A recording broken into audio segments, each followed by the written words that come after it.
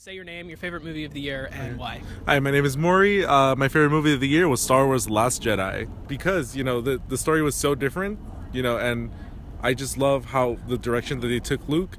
A lot of people don't like it, but I do. My name's Kirsten. My favorite movie of 2017 was Coco. And I feel like even if you're not Mexican, you don't have to be that culture to appreciate what the movie was about. And I feel like everybody can appreciate it in some sort of way and connect it to their own lives, which is what made it so heartwarming. Grace Madigan. And my favorite movie of 2017 was, I'll say, The Big Sick. Because it was the first rom-com that I felt was actually really good in a while, and I thought it was everything a rom-com should be.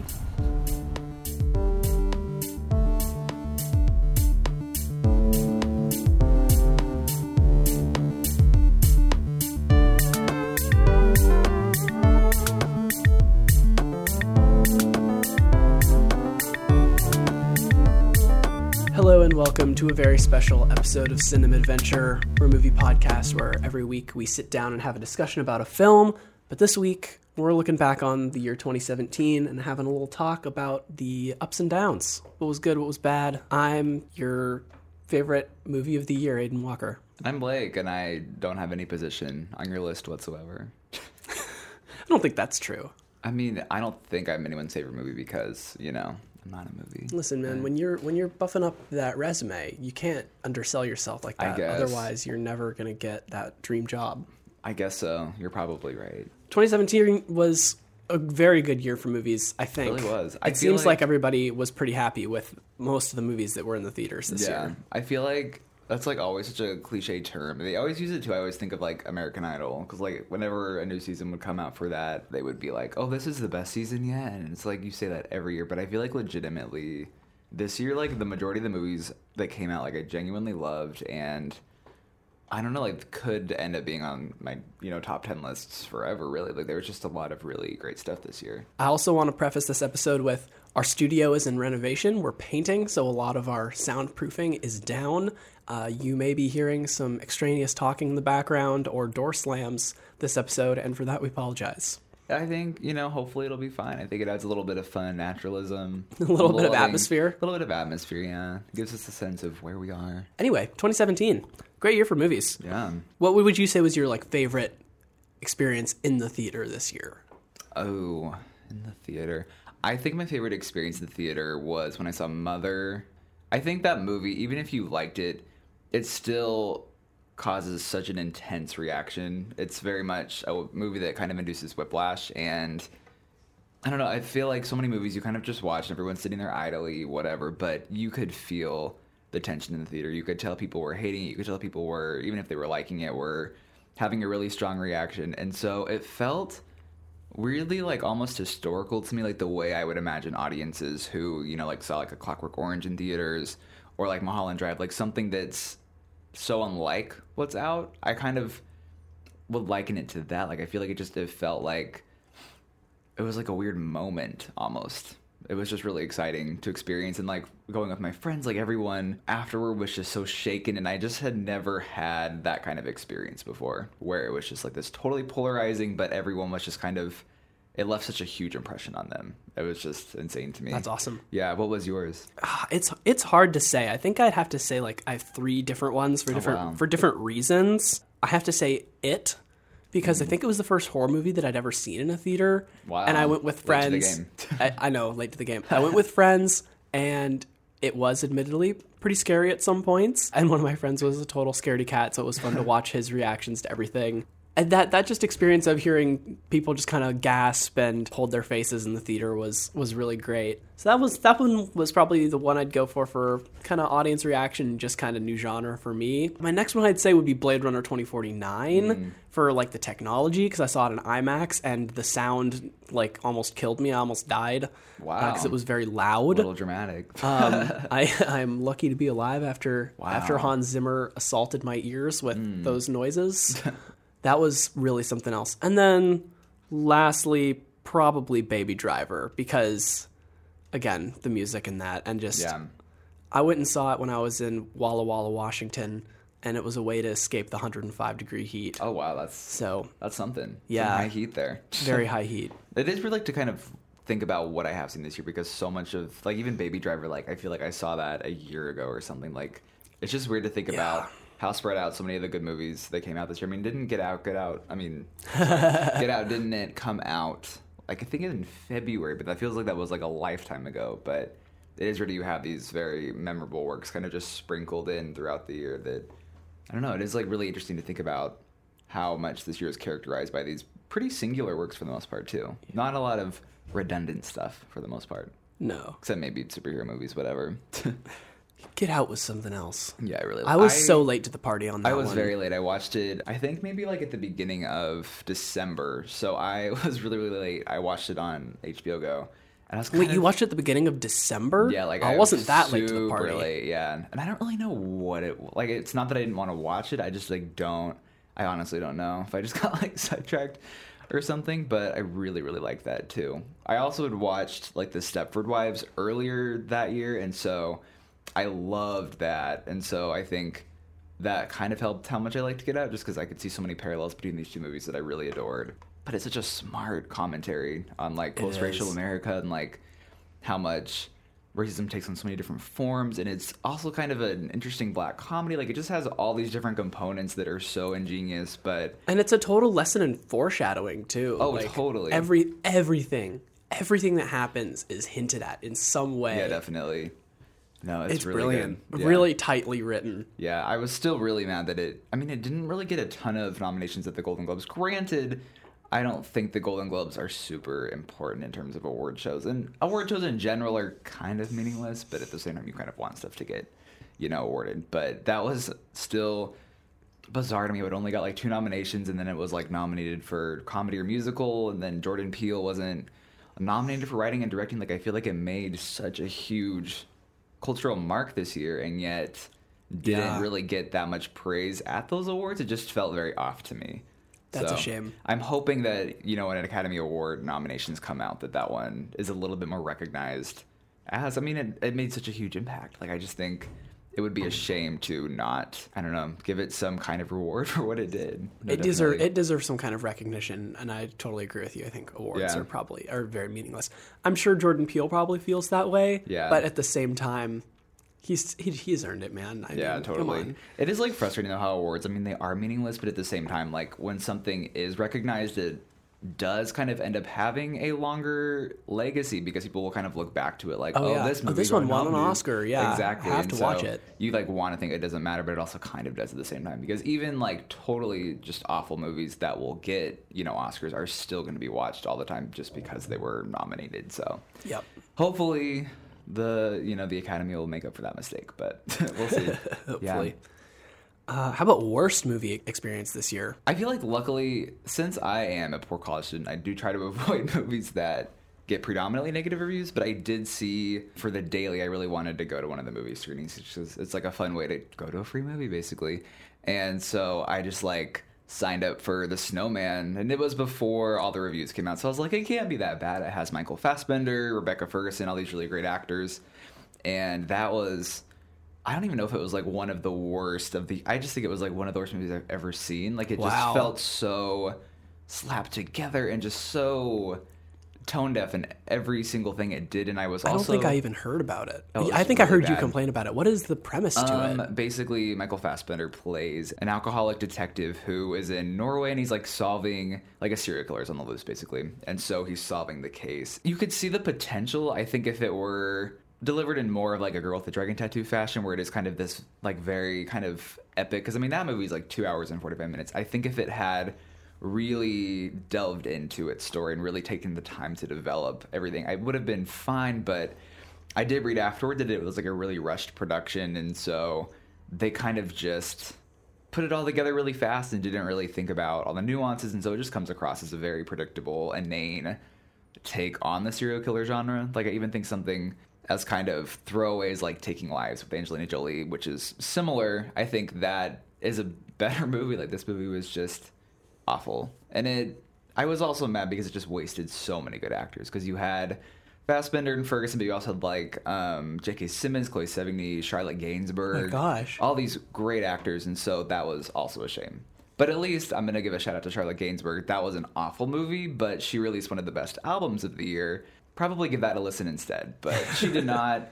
That did not harm her year. So is in the my villain opinion. in that movie an animate snowman or just a guy? It's just a guy, but he does this thing where he'll like build a snowman before he commits the crime. And Okay, so that is so dumb. it's really dumb. That's Well, so dumb. Did you see the posters? Because like the poster is like like a child's drawing of a snowman, and then like the tagline's like, this is not correct, but it's like, sorry, Mr. Police, if you would just come sooner, you could have stopped me or whatever. And it's like, this Oh, is dumb. man. It's just, yeah, it's very just asinine, and I hated it. So does he but just build? It's just a regular ass snowman that he builds. pretty much, and it's like vaguely ominous, I guess, because like you know what's preceding someone's death. But what if?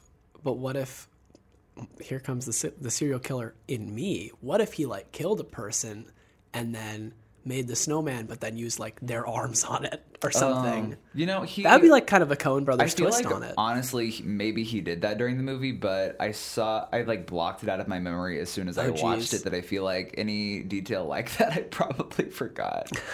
Whoops. Also, shout out to the fact that in the novel, the detective's name is Harry Hole, but in the movie they decided to pronounce it Hole, so his name, Michael Fassbender's name in the movie is Harry Hole. You're So, kidding me. It's true. So No. that's kind of just the cherry on top of this pile of trash, basically. That is really offensive. Yeah, to me so- personally. Not a huge fan of that one in general. But, Jeez. you know, It's like they knew that their movie was going to be bad. They went I with don't that. think they did. And it was. Aye. I mean, I guess one final thing is the director Tomas Alfredson has had a very critically acclaimed career thus far. So I'm hoping that he can overcome this, because this is a very huge misstep for someone who is building momentum. So yeah, that was my worst experience. What was your worst experience, or one of the worst movies you saw? Oh my god. I went and saw Kingsman: The Golden Circle this year in a theater, and I went with friends, and I've never felt like this. I so badly wanted to walk out, but they wouldn't let me. I couldn't do it. They were in for the ride. They'd paid their $8. They were there. Wow, cheap theater. Did you go during Yeah, matinee or we something? went to the varsity, so smart. we gave them our student IDs. Yeah. Yeah. I guess I wasn't a big fan of the original Kingsman. I thought it was entertaining, if maybe a little gratuitous, just for the sake of being over the top. Yeah. I don't know. I feel like for some reason the violent like church scene in the original Kingsman is like almost more offensively violent than what happens in the John Wick movies. Yeah, no, I had the same problem with the first one too. Like, I enjoyed it, but the violence. I mean, I get that in the church, like, technically the characters who are being like killed, maimed, whatever, are like not good people or whatever. But the movie, nonetheless, would deliver this extremely graphic violence, but then put like a 70s pop song over it, like trying to do like the whole Tarantino thing and make it playful. And it's like, I don't want to see violence and then have it delivered in a jokey fashion. Like, I just think it's very off-putting. Yeah, it's kind of tasteless. Yeah, especially when the movie's trying to be kind of a fun James Bond satire. Like, you don't have to be that violent and make a joke out of it. Yeah, and that was kind of the most disappointing thing about the second one, is that everybody kept on saying, oh, it's like way more James Bondy, there's like more gadgety stuff, and there isn't. There's like a couple of dumb CGI robot dogs. Yeah. And there's a scene where a guy gets put through a hamburger grinder and then served to another dude as a hamburger. Like, it's so dumb. And then despite the fact that there's also, and I can't believe I didn't see more talk about how awful this movie was, because there's a whole scene where Eggsy, the main character, has to go undercover because there's like this bad guy's girlfriend, and he stalks her to a music festival. And the tracking device he's supposed to put on her, it's not like he just attaches it to her like Star Wars style or something. It's like he has to put it in her vagina. Yeah, And there's a it's scene so where the bizarre. camera like goes inside this girl, and I could not believe what I was watching. That was unbelievable. Yeah, it was so Yeah. horrible. No, for me- I can't believe there wasn't more talk, and I didn't see more people like really pissed off that was happening on a big screen, and people were just kind of okay with it. Yeah. I think fans of the original, like people who really liked it, I think were willing to excuse more of those kinds of over-the-top moments. I certainly am not. I feel like with this one, too, like, I didn't necessarily hate it, but I just thought it was kind of boring, and I felt like the humor just didn't land for me, and they really tried to pump it with, like a lot more famous actors. Like, they had Julianne Moore, Jeff Bridges, Halle Berry. Who else am I missing? They had just like a ton of huge stars, kind of a way to bolster its credit, but all of them are wasted. Especially like Moore just seems so she plays the villain, but she just seems so out of place here. And I've never seen Julianne Moore in anything and thought like she's miscast, but she was totally miscast here. But I don't know, it just felt like a huge kind of waste of time. I also didn't feel like the original needed a sequel in the first place. Kind of a bummer. And then they put in, what's his name? The guy from Magic Mike. Who? Oh, Channing Tatum. They put in Channing Tatum, and he's in it for like 10 minutes, and then they just want like to knock him out or something. They just want him on the poster. I luckily saw it for free because my friend volunteers at, like, the Pacific Science Center, and so they got free tickets. So that was, but I would not have paid for that anyway. Yeah. Even if it got like good reviews, that would somehow convince me. Like, I don't think I would pay for it just because I didn't like the first one that much. But yeah, I got suckered in. As it happens, I usually. Yeah, sometimes I can kind of back out of a movie, but sometimes when you want to see your friends, you just... you just gotta. You have to suck it up. Yep. What about superhero movies this year? I feel like there were a lot of them. Yeah, I honestly don't give a shite about superhero movies for the most part. I really liked Thor Ragnarok. I did see that. We talked about that one. We did an episode on that. That's true. Go ahead and check that out. Look at that self-promotion. But I didn't really see any. I don't think. Like, I'm trying to think of what came out. Did you see Wonder Woman? Oh God, yeah, and I love Wonder Woman. I feel like I should. I forgot that even came out. I still need to see it. I really liked it. I guess I've just heard so much like hate towards the DC movies that I just kind of ignored it when it was coming out. Oh no way, it's really good. I should see it. Especially like second viewing. Like the first viewing, I kind of had thought like the classic, like, oh, there's too much action and not enough, whatever. But like, I don't know, the second time, like, you really can appreciate all the things that it does well, and I think it's a step in the right direction for DC, although I didn't see Justice League, but I heard that wasn't super good. Ooh, yeah. But I really liked it. Gal Gadot's fantastic in it. Chris Pine's really good in it too, which I didn't expect. I've always thought he was just kind of a bland actor, even though he's really good in Hell or High Water. But yeah, I really like that as well. But that and Thor Ragnarok, was there like... What were the other ones that came out? I'm trying to think there's Guardians of the Galaxy 2. Oh, I guess... Wow, I saw that. I guess I have seen a lot more than I thought. I wasn't a big fan of that one. I didn't like it very much. It was a little too long, I think. It was trying to weigh in on like daddy issues that I thought was boring and tired. Yeah, it was kind of like they were trying to do like a Darth Vader reveal kind of thing, but they did it at the beginning and then it didn't pay off in a very satisfying way, at least for me. And I was irritating because I thought it was irritating because I thought it was really funny and fun for the first like half hour, and then it just decided like, let's make it really serious and analyze all these characters' emotions, and it's like, no, like I was having a good time, like bringing back the comedy and the dumb action like I want with all superhero movies, but whatever. There was also Spider-Man Homecoming. Oh, I saw that. I enjoyed that as well. I like that one a lot, actually. I enjoyed it. I felt like, I mean, I was watching like, this movie's unnecessary, but I still thought it was entertaining. I've always been annoyed with the casting of Spider-Mans. They've always been too old. Spider-Man's supposed to be a little teenager boy. Mm-hmm. They finally did it. Yeah, they finally did it. And they nailed it. The whole idea of Spider-Man, all of his catchphrases in every movie, not movie, but like in the cartoons and the comic books, he always has silly stuff that he says, and it's because he's a nerdy 16-year-old trying to say what he thinks a cool superhero would say, and they totally nail that in this movie. He's just such a dorky kid, but so I liked that. I like that a lot. Even though the movie, like the plot was like, okay, it had a good reveal for Michael Keaton's character being the dad. That was a great reveal. That was fun. Overall, I enjoyed it. Yeah, I enjoyed it too, and I think what it comes down to with me with a lot of superhero movies is if the humor is effective, and I feel like that one had so much good comedic inspiration that I just felt like, even though the plot is pretty, average, by the numbers, whatever, like it still is really funny, and I really liked the characters, so that wasn't a total waste of time, like a lot of superhero movies are. But was there anything else that came out this year? Did I really that were superhero movies? Yeah, I guess there's Justice League. I didn't see that. I didn't see that either. Yeah, I actually caused kind of some family drama because we were like in Bend for Thanksgiving, and my parents were watching football or something. My sister were like, oh, we're going to go see a movie, but we couldn't. I did not want to see Justice League, and my sister did, so we just split up, and she saw Justice League, and then I saw Murder on the Orient Express, which I didn't like, so I feel like it would have been fine, but she was like mad at me for it for a long time. Yeah, Murder on the Orient Express, you kind of get exactly what you expect. Yeah, it's beautiful, but just watch the 1974 adaptation instead. It's a lot better, and a lot less about Kenneth Branagh. That's really all that movie's about. He loves himself. He does, and all the scenes of him ordering the hard-boiled eggs or soft-boiled eggs and him measuring them are just Exhausting. Exhausting, but also hilarious. I was so, I don't know what ex audience, but that I was like laughed at those jokes, and I was just like, this is dumb. I was totally in the audience laughing at those jokes not because the jokes were funny, but because Kenneth Branagh delivering them in his way was humorous to me, just because I knew that he was going to be like that. His best and most accurate role was definitely Gilderoy Lockhart in Harry Potter. Oh yeah, I forgot he played him. Yeah. I would try to like think of, because I feel like he's played so many characters where he's in a lot of heavy makeup, so it's like hard to backtrack. Like, what exactly has he been in that I've seen? Because he is, unrecognizable a lot of the time. So. Oh, the superhero movie we missed was the Lego Batman movie. Oh, I didn't like that at all.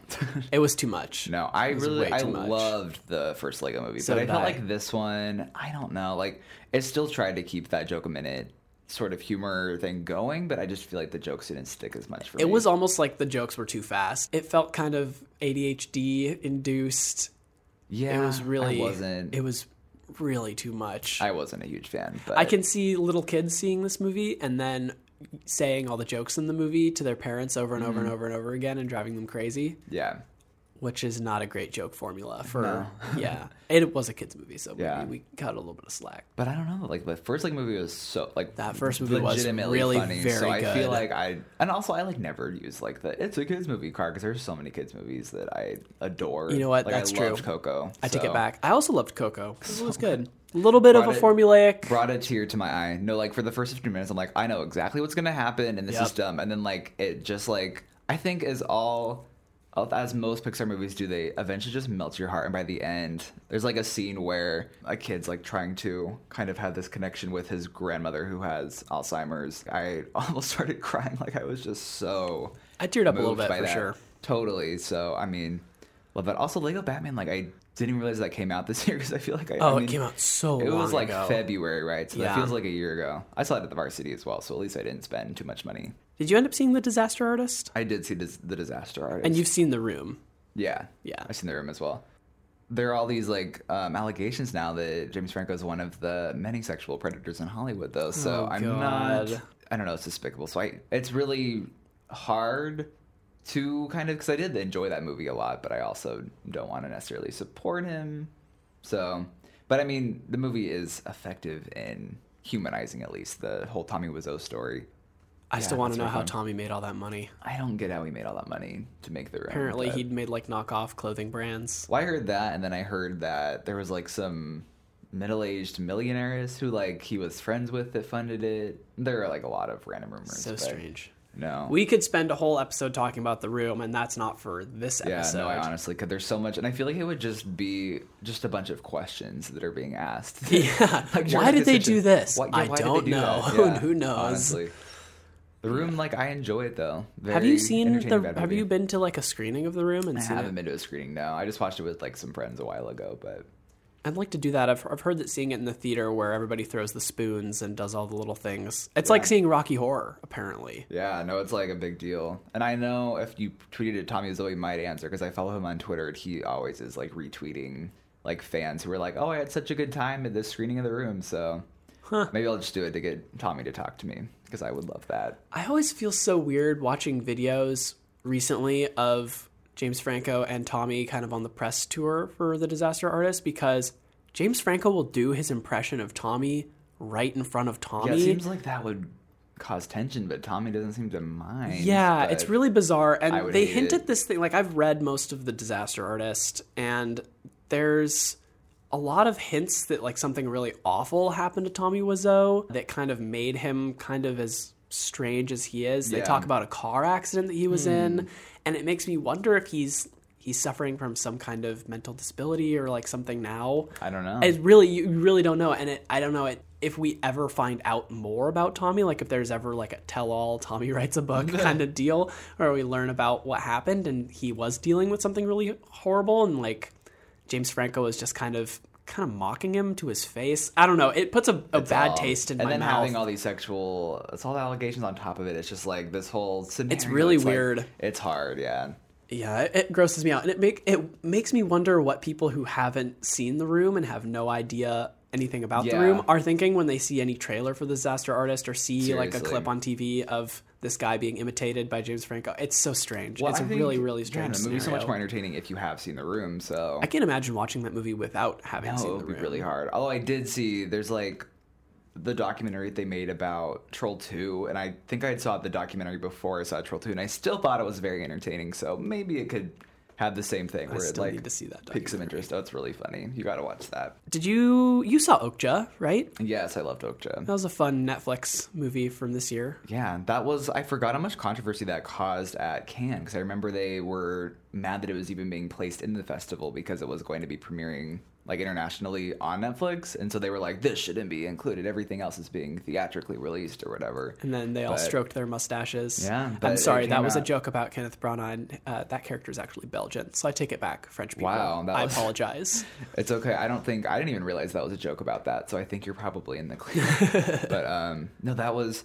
I think another. I've only seen in terms of Bong Joon Ho's other movies. I've only seen Snowpiercer, but it's evident from watching Snowpiercer and Okja. There's no one working that is like him. He has a very distinct voice, and the movie does such a good job. It balances, satire and tragedy and kind of this cartoonish brand of comedy, like just all these different elements, and it does it also effectively and makes it an entertaining popcorn movie that also it has an interesting message about like environmentalism and consumption of animals, like that entire industry, and it just like has all these really interesting points while also delivering this very entertaining product. And the cast, it has Tilda Swinton, Jake Gyllenhaal, who else? Lily Collins, like just all these pretty big names doing really great work. So I thoroughly enjoyed that one. It's a bizarre film. Yeah, it's bizarre, but I loved it. There's It nothing like it. It's engrossing. Yeah, Yeah. I was watching it and I had this sense that he was trying to make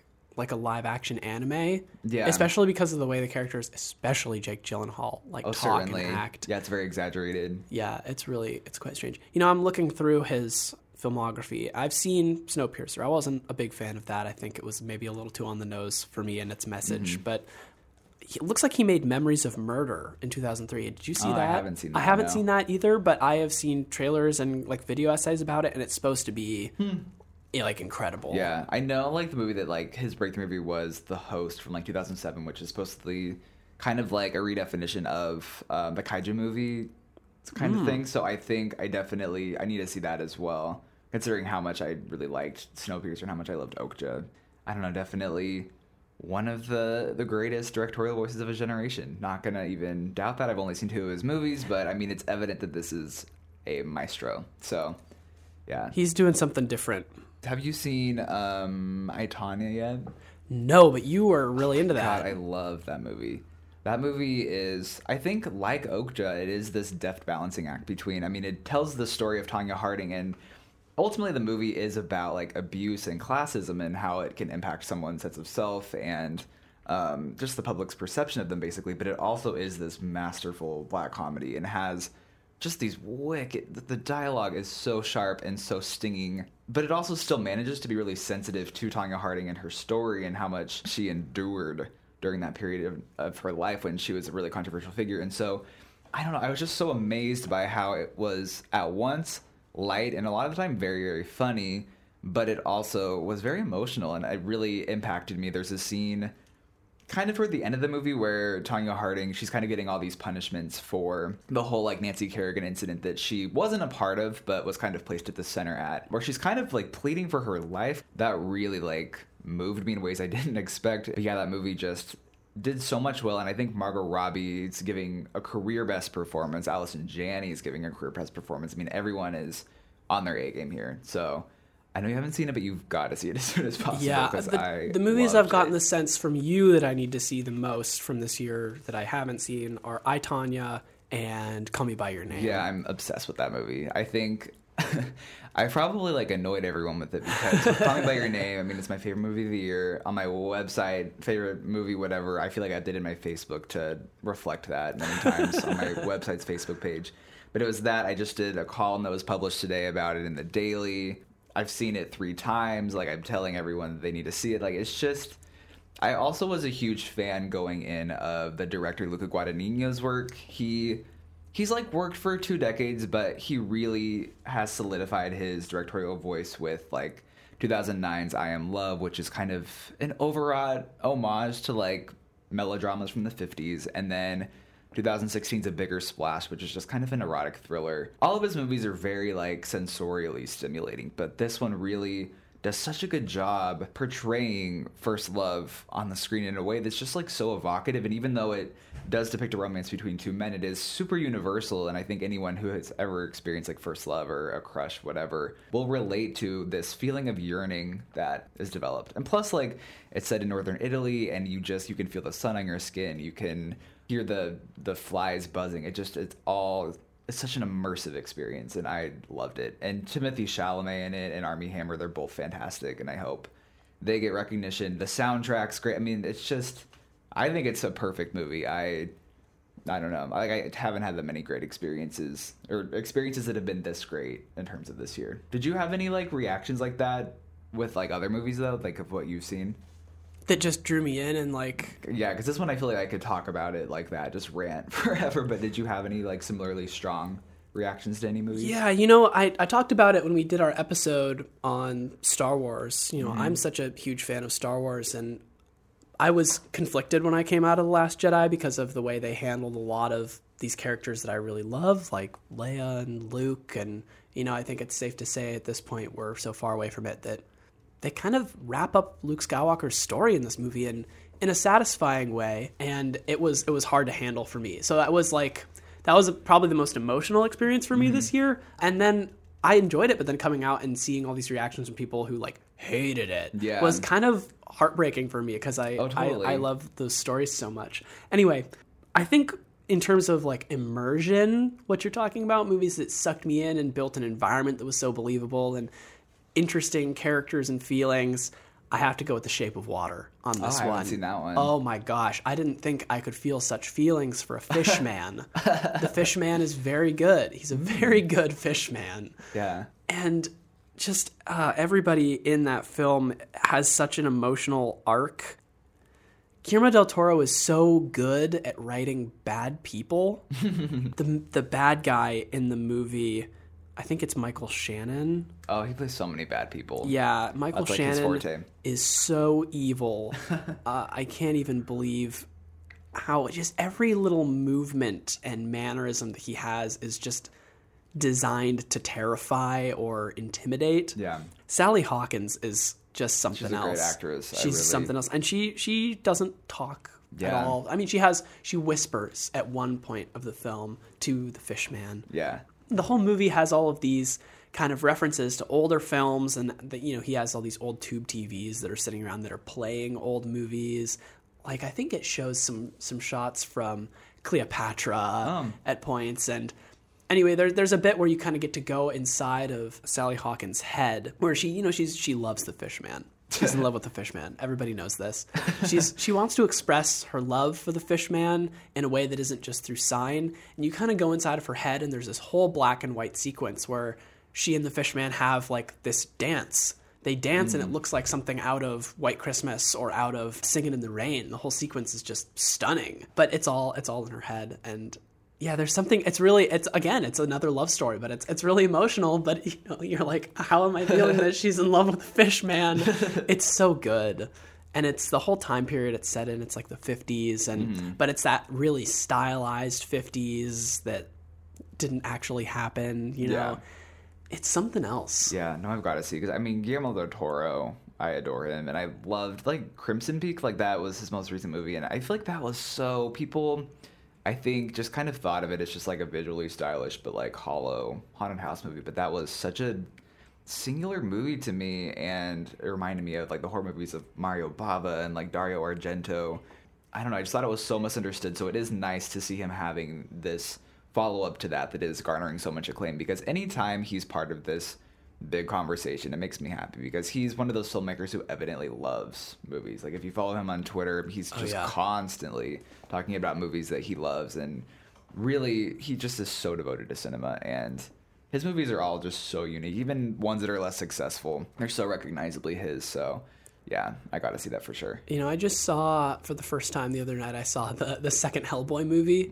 I'd seen the first one. I love that first Hellboy movie. Yeah. It's really cool. And I don't know why I just hadn't seen the second one. Yeah. The second one's not as good, but it's got all these incredible shots and places that have these weird creatures in them. And I'm always so enchanted by that. You know, I think half the fun of Star Wars is the creatures and the visual effects. totally. Just the way that he creates, there's a marketplace. It's called like the Troll Market, I think, that they Yeah. go to. And there's all of these creatures that are walking around, and they look like nothing else that you've ever seen in a movie before. They're all so unique. You know, some of them are these weird, flabby, pale creatures that like don't have necks, and they're just walking around. They've got these long, spindly arms and big robes, and the guy's got such an imagination. Definitely. And I am happy that there are talented enough people out there who can kind of take these sketches and turn them into something that's tangible and real, that's Yeah. believable. It's magical. We've both evidently watched a lot of movies in general this year. What was your favorite that you watched this year that wasn't released in 2017? Or I guess, what was your favorite thing you saw last year? Because it's a new year now. Man, that's hard. I'm trying to think. There were a couple that left a really lasting impact on me that I saw. I watched at the beginning of the year, I got really into Japanese film and watched a lot of foreign stuff. I think my favorite, though, was probably Dreams. I haven't seen that. I've heard that's great. Akira Kurosawa. I think it's from 1990. It's one of his, I think it's his second to last film, and it's just a bunch of vignettes of dreams that he's had that he turned into a movie. And they're so visually striking, and the pacing of the movie is quite slow, so you really have to sit down and like get under a blanket to Yeah. enjoy it. But it's really striking. I don't even want to like say what any of the dreams are because it'll spoil it for you. There's one that takes place inside of a Van Gogh painting. Oh, wow. And That's really it's- cool. Yeah, Well, like it's knowing his, incredible. I mean, he's such a great visual stylist, so I'm sure that's amazing to look at. Oh, yeah. And experience. Oh yeah, I'm gonna check that out. and you know every dream has a different color palette. Oh, cool. And that's like impressive to hear too, because I mean, he was very old when he made that movie. So the fact He that was like 80 something when yeah, he made so that the fact that he movie. can still make this exhilarating movie, that's really cool. Now, my favorite, I think I'm able to pinpoint it just because like I just made like a top 35 list or something Oh, for wow. my website of like what I saw that like wasn't released last year, and I went with, I think I've mentioned it before on this podcast as a recommendation maybe, but my favorite movie I saw last year was Robert Redford's Ordinary People. I'm always a sucker for a family drama that doesn't feel like extremely phony, and this particular movie revolves around kind of a well-to-do family who is shaken by the accidental death of one of the sons in the family. And so the movie takes place pretty much like right after he dies. The brother who was with him during the accident recently attempted suicide, and he's coming back from the hospital. The whole family's grieving. They're trying to move on, but they just cannot move past it. And so the movie follows them as they're trying to recover, and it's so just heartbreaking. The whole time I was so attached to these characters, and you really get a good feel for all of them. There's like a sense of hope, like the son who, you know, comes in as kind of this other victim. He does kind of move toward recovery. There's a really touching relationship between him and a psychiatrist. But the movie just watches this family go through so much agony and so many different scenarios that are just like, they just feel so true to me that I could see myself in so many of these situations with my relationship with my own family. And I don't know, it's just so masterful in all of its characterizations, and it has great work from Donald Sutherland, Mary Tyler Moore, who is stunning in this movie. She's known as being a TV comedian, but fantastic dramatic actress as it turns out. And then Timothy Hutton, who plays one of the sons, he was actually like the youngest Oscar winner. He was only 20 when he won for this role. This movie just left me floored, and it stuck with me all year. I watched it in, I think, July maybe, and it just continues lingering. So that was my favorite that I saw. That's awesome. But there's so many others, but yeah. I'll just do the one for now, for sake of time. You know, I really liked Dreams a lot, but I think the movie that really stuck with me the most, and I think about kind of visually and what it does with its story, I watched Stalker over the summer. Have you seen that? I haven't. I've heard of it. Tarkovsky, I think is how you It's like Andre pronounce it. Yeah. Tarkovsky or Tarkovsky, whatever. Yeah. It's like 3 hours long. Oh, I'm out.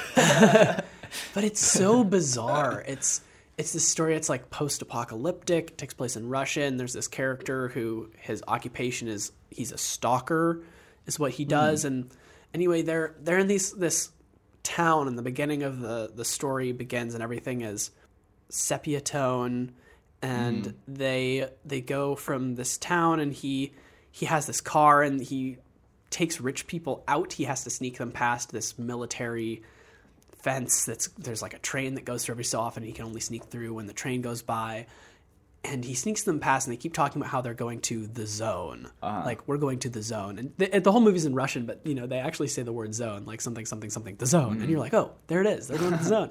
And there's this amazing point where they end up on this, kind of tiny rail car. And as it goes, the film changes really subtly from being in sepia to being in color. It's like not Alice in Wonderland. Yeah. It's like The Wizard of Oz. But it doesn't really, you don't really notice it until it just like takes you a minute to adjust. Yeah. But the zone is this place where everything is in color, and it's all lush and green and forested, but time and space don't behave correctly there. So you can be walking in a direction and suddenly end up somewhere completely different. Interesting. And sound does different things. It's really bizarre, and I'm honestly not sure what the message of it is. They carry around strings with bolts attached to them so they can throw them in directions to make sure that the bolts don't disappear if they go off in a certain direction. It's so odd, and it's totally stuck with me. It's this incredible work of science fiction that is kind of undecipherable but really compelling. I would recommend it really highly. Maybe I'll check it out, even though it is 3 hours. You don't have to watch it all at once. You can take a break. I might have to split it up, yeah. I guess I'll just mention one movie that I really liked. I also really want people to see Star 80, directed by Bob Fosse. It actually is a true story. It's about the Playboy model Dorothy Stratton, who was basically like manipulated by her much older husband to basically just being like a nude pictorial, like when she was 18 or something. And there was a point where she like had potential and stuff, and she like befriended Peter Bogdanovich and like was really set to become a big star. But her husband, who had forced her into kind of this lifestyle in the first place, was mentally unstable and ended up murdering her when she was 20 years old. And so the movie covers that entire story with just this stunning clarity, and it ends up being a really interesting comment on like misogyny in the entertainment industry. But it's so unusually clear-eyed. You could see where this story could be like exploitative or cheap, whatever, but Fosse really sensitively portrays this entire situation, and Mariel Hemingway plays Dorothy Stratton just beautifully. We can sense her naivete throughout the movie. But it is interesting how it is this true story that could be seedy, but ends up being very haunting, and it also feels very topical as well when we're talking about so much misogyny in the entertainment industry. Yeah, it's just like that's really haunted me for a long time after watching that. So I guess there's my other lasting impact movie. Do you want to just just quickly list off some other movies that came out in 2017 that stuck with you? Not with like too long of a description, but just kind of wrapping up. Yeah. Well, Lady Bird, of course. Yeah, I love Lady Bird. I know that one's one of your favorites. Yeah. That was a fun one. Yeah. There was Dunkirk, which I know is going to get a bunch of awards. I can just feel that's going to get some Oscars. Oh, definitely. Great movie. That's such a stressful film. It's so visceral. It's really visceral. It's totally different than anything else that Christopher Nolan has done. Yeah, that's one of the things I like best about it, too. It really shows him working outside of, I guess, his comfort zone, because his comfort zone is so cerebral and like mind-bendy, but he just focuses on emotion this all time. Emotion, all visuals. Yeah. Almost no dialogue. Yeah. Almost no dialogue at all. It's amazing. I didn't really like it that much when it came out of the theater, but it's stuck with me, and I think I like it. I think I need to see it again, probably. Although, I don't know if I could get back into the headspace to want to see it again. Yeah. Yeah. We talked about Murder on the Orient Express. We mentioned Thor. We talked about it. Oh, there was 3 billboards outside Ebbing, Missouri. Ooh, I haven't seen that. I don't know if I want to, though, because I've heard it's very dark. Well, I've just heard that it's very, very tone deaf in terms of giving.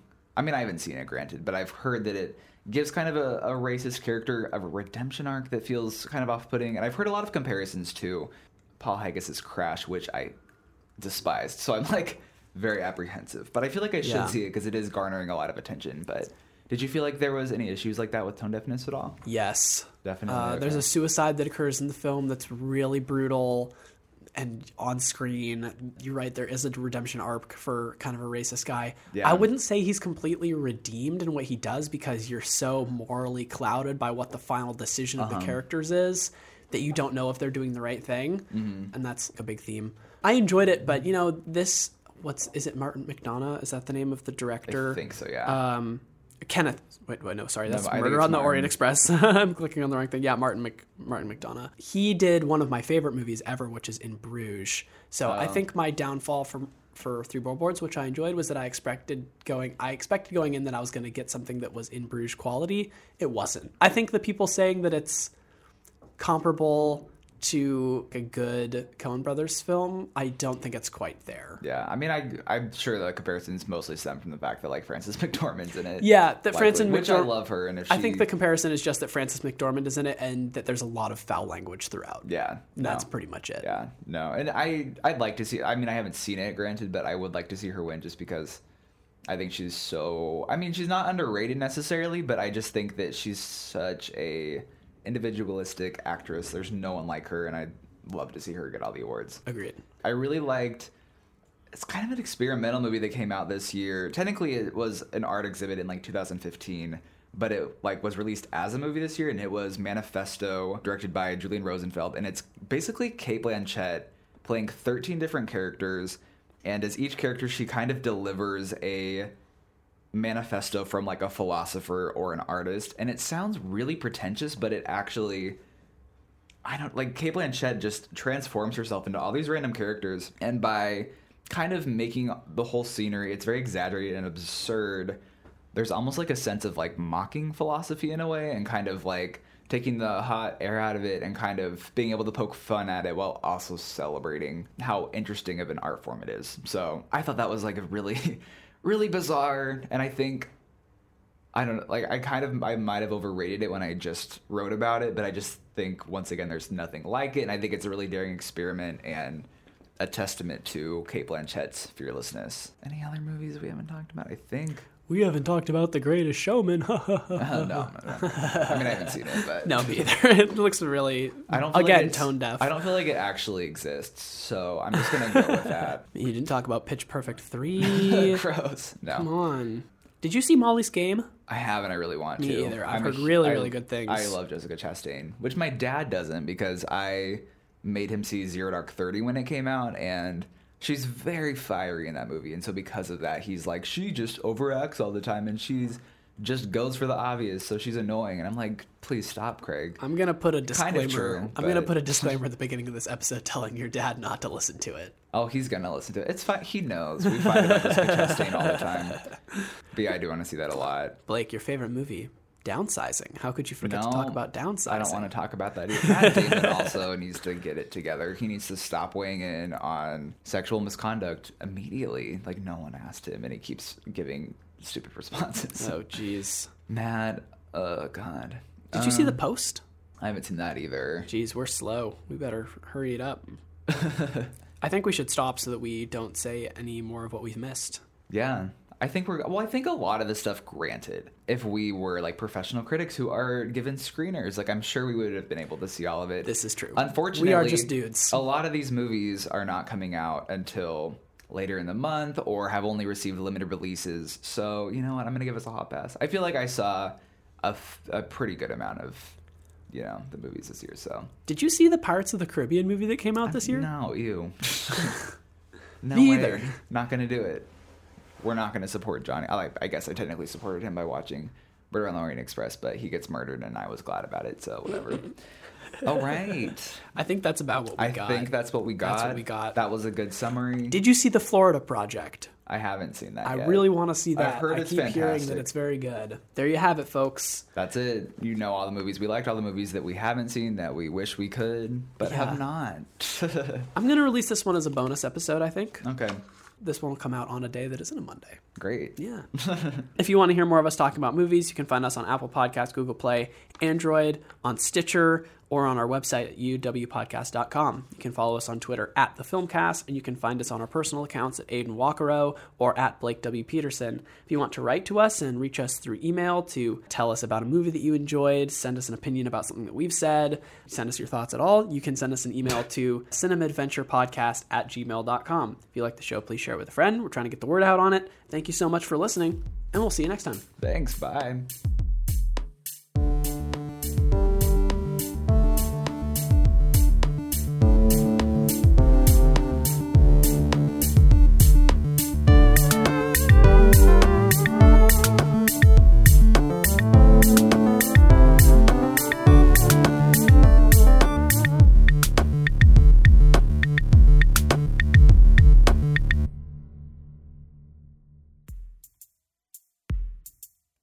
more like this and other great shows covering sports, science, relationships, and the arts, visit the Soundbites website, uwpodcast.com. That's uwpodcast.com.